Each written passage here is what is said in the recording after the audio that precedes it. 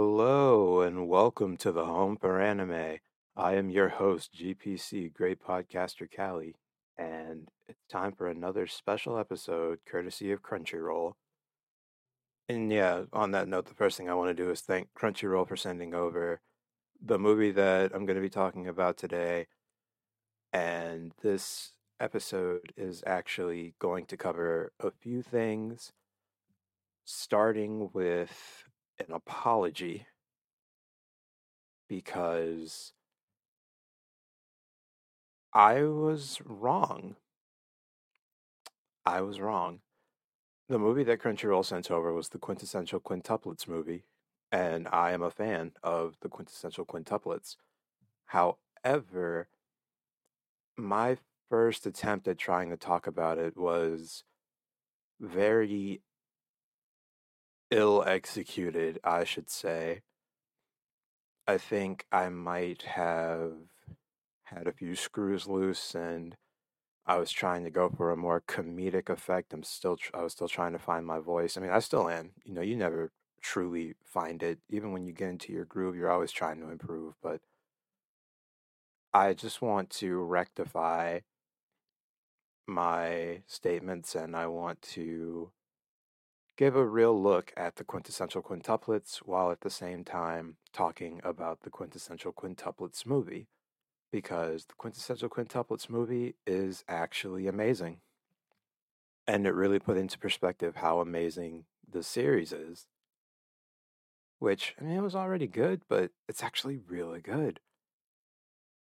So, the Quintessential Quintuplets movie is a continuation of season two, and it essentially comes to a point where Futuro has to make a choice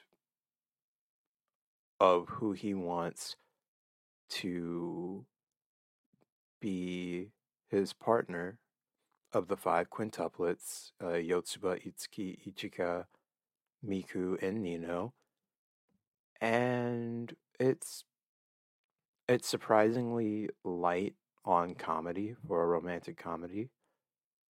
And I think that's because there is a lot of emotional heft to this story that had been kind of well explored throughout the series. But this movie really drove home a lot of themes that I did not know this series could pull off. But by putting everything into perspective, it makes an entire narrative that, of course, this being a finale movie makes it feel complete, but also just so well worth the watch, which is great because this movie clocks in at 2 hours and 15 minutes if you include the credits, which the credits are definitely worth watching. There's no post credit scene, but it's still worth watching. The way that this movie presents Futuro making his final decision is kind of unique. I couldn't tell if I was in some sort of hypothetical situation or not because this all takes place during a school festival where Futuro openly admits that he loves all of them, but he knows that he has to make a choice. And that by the third day of the festival, at the end, he would make his choice. And it seems like at first, oh, he's going to do a cop out. He's not really going to choose anyone. But as it turns out, he's really been thinking about this entire time. And even though it takes him a bit, he really thinks hard. And it's weird. You don't really see that much of a conflict in him. It's more so a hesitation because he knows who he's going to hurt. But there are signs way early on that just keep getting more and more evident as to which quintuplet he's going to choose, which I am happy to say Futuro did not fumble the bag.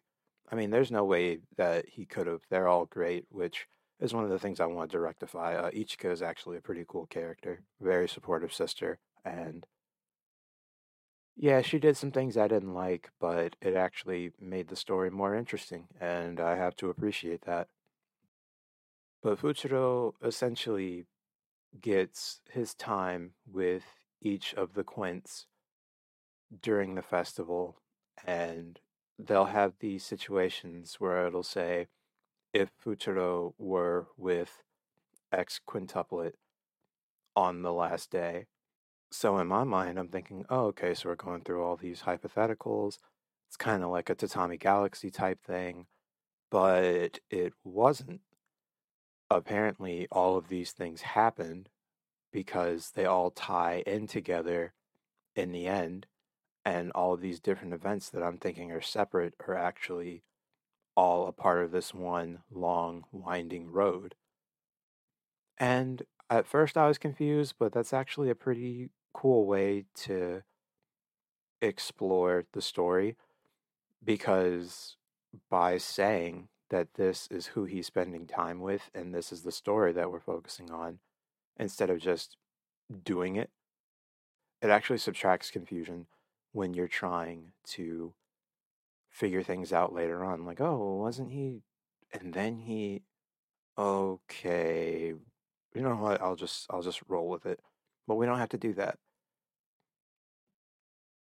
I am honestly surprised that this movie managed to keep my attention for so long because I mean I ran through the first season of Quintessential Quintuplets so fast, and then when the second season aired, I religiously kept up with it every week, even though there was a new studio behind it, there was a new art style. Everyone was up in arms because we lost the thighs, and I was like, I don't know, I don't really care. It's just a story. It's just a story. But this is where we kind of get into a bit of spoilers, but I feel like it's necessary because not only does it affect the movie, but things that kind of didn't make sense during the series all come into perspective during the movie, including some random things that I was trying to figure out. Like in season two, I was so confused because there's just this random scene where Itsuki tries to kiss Futaro, and I'm like, what? Why? Where did this come from? Like, I know they all like him, but that really came out of nowhere. It was spontaneous, and it just seemed ill-timed. I mean, it was just them, but I got my answer for that in the finale, and I was actually surprised because it was a bold move because of who actually did it. But what makes this movie so good and what makes it a fitting conclusion is that we get more backstory into how the quintuplets have lived, how they each came up with the whole individuality concept, and how that shaped their relationship. And I was very surprised to find out that, and again, sorry, spoilers, but this is essential. Quintessential, you could say. No, I'm sorry. But I did not know that the biggest cheerleader was actually the perpetrator behind everybody becoming their own person. I mean, of course, they're still quints, but Yotsuba wanted to distinguish herself. She wanted to be special, but in doing so, she developed this inferiority complex that you can kind of tell throughout the series takes hold of her personality, but you really see how bad it is in the movie because she, throughout the first two seasons, she's the one who's consistently cheering Futuro on, trying to get all the Quints on board with him being their tutor. She's always cheering on her sisters to do the things that they want to do.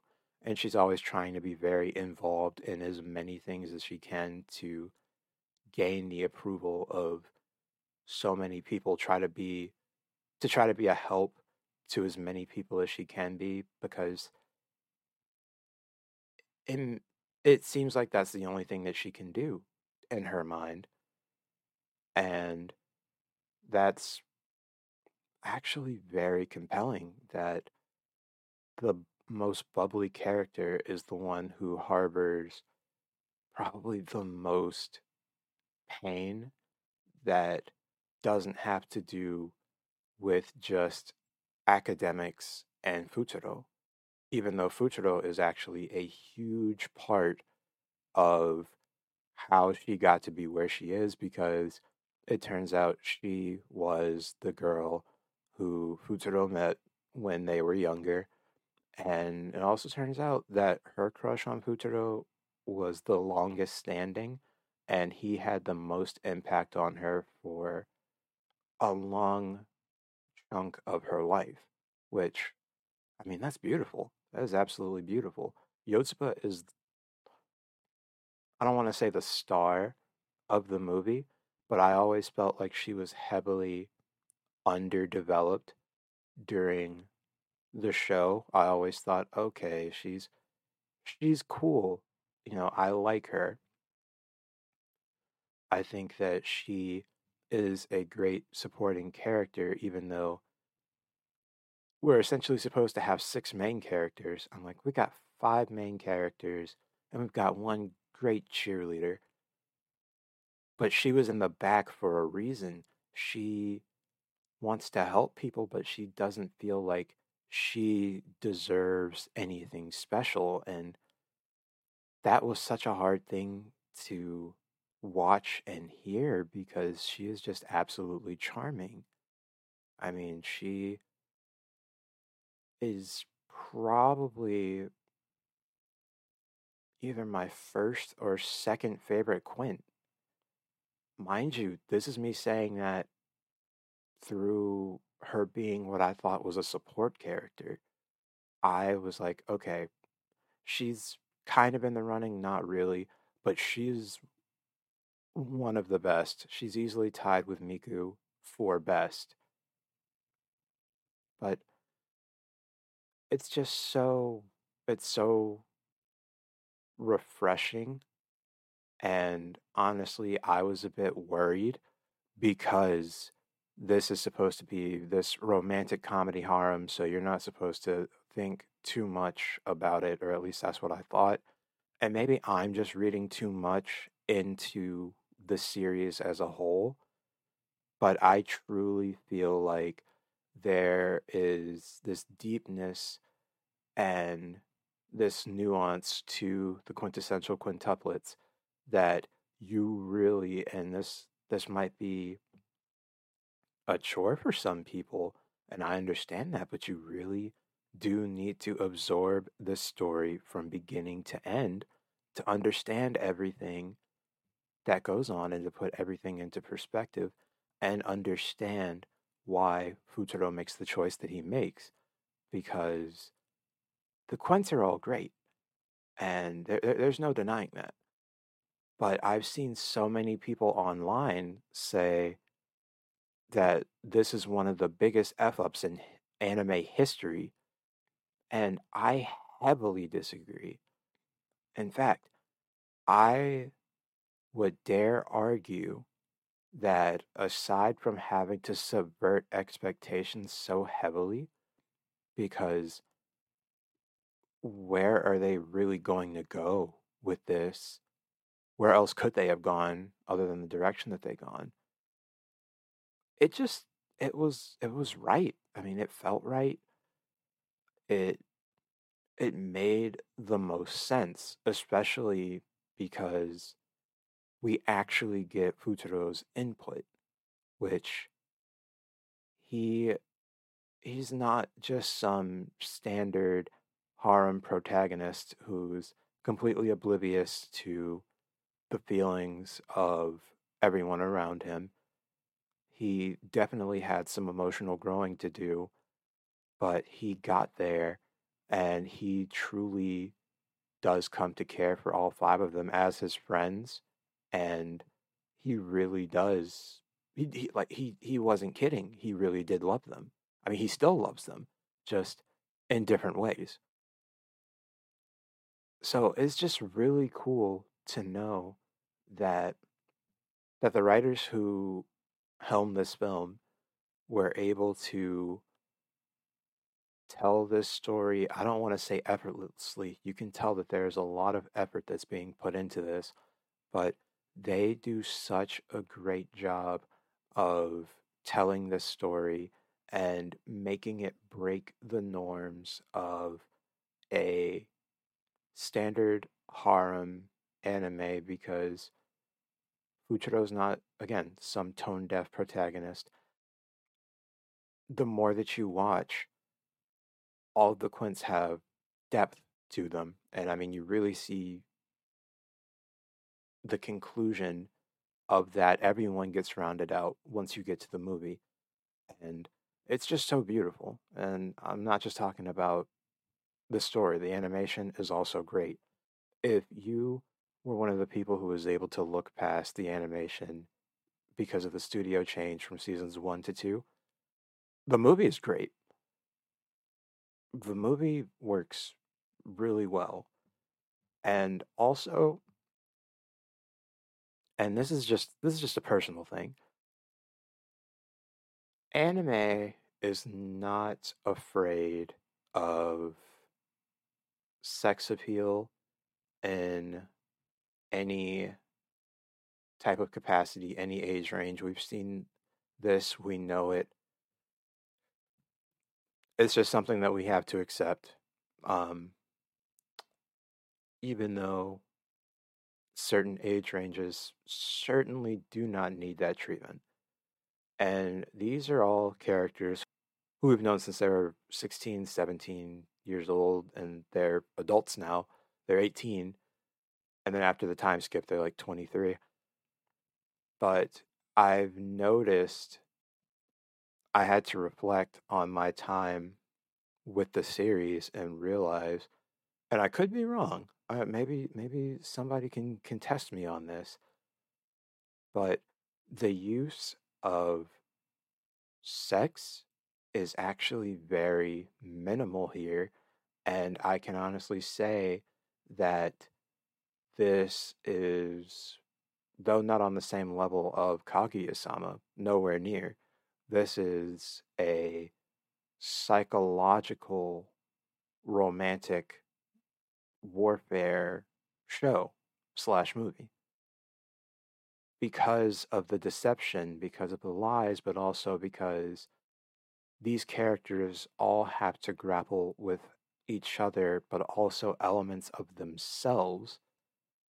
And that's just great. I really love that. I love that about this series.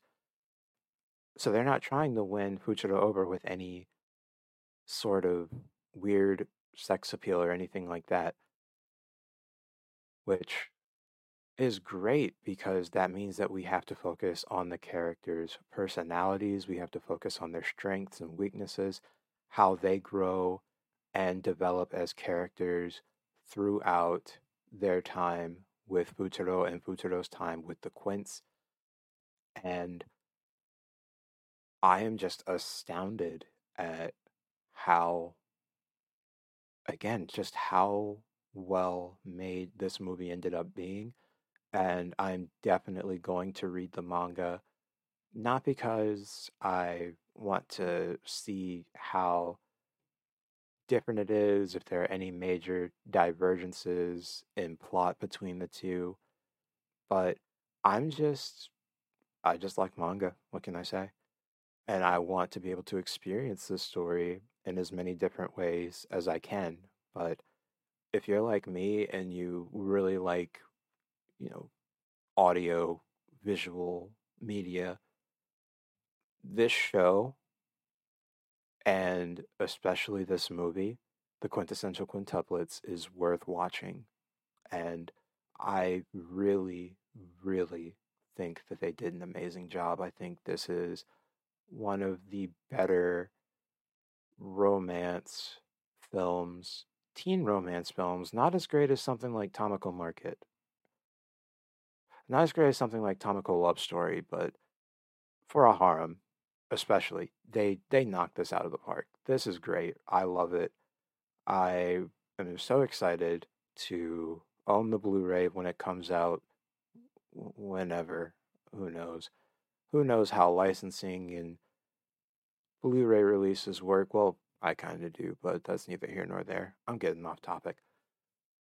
Guys, seriously, watch Quintessential Quintuplets. The first two seasons are on Crunchyroll, and if you can see the movie for any reason or in any way, like if it's still in theaters by the time this episode comes out, or if it drops on Crunchyroll, or if you're able to pick up the Blu-ray, this movie is worth watching. I mean, I really, really love this movie. I am so happy that I got to see it. And thank you again, Crunchyroll, for sending it over so that I could talk about it with my kind, cute, beautiful friends. So, guys, I really don't think you'll regret seeing Quintessential Quintuplets.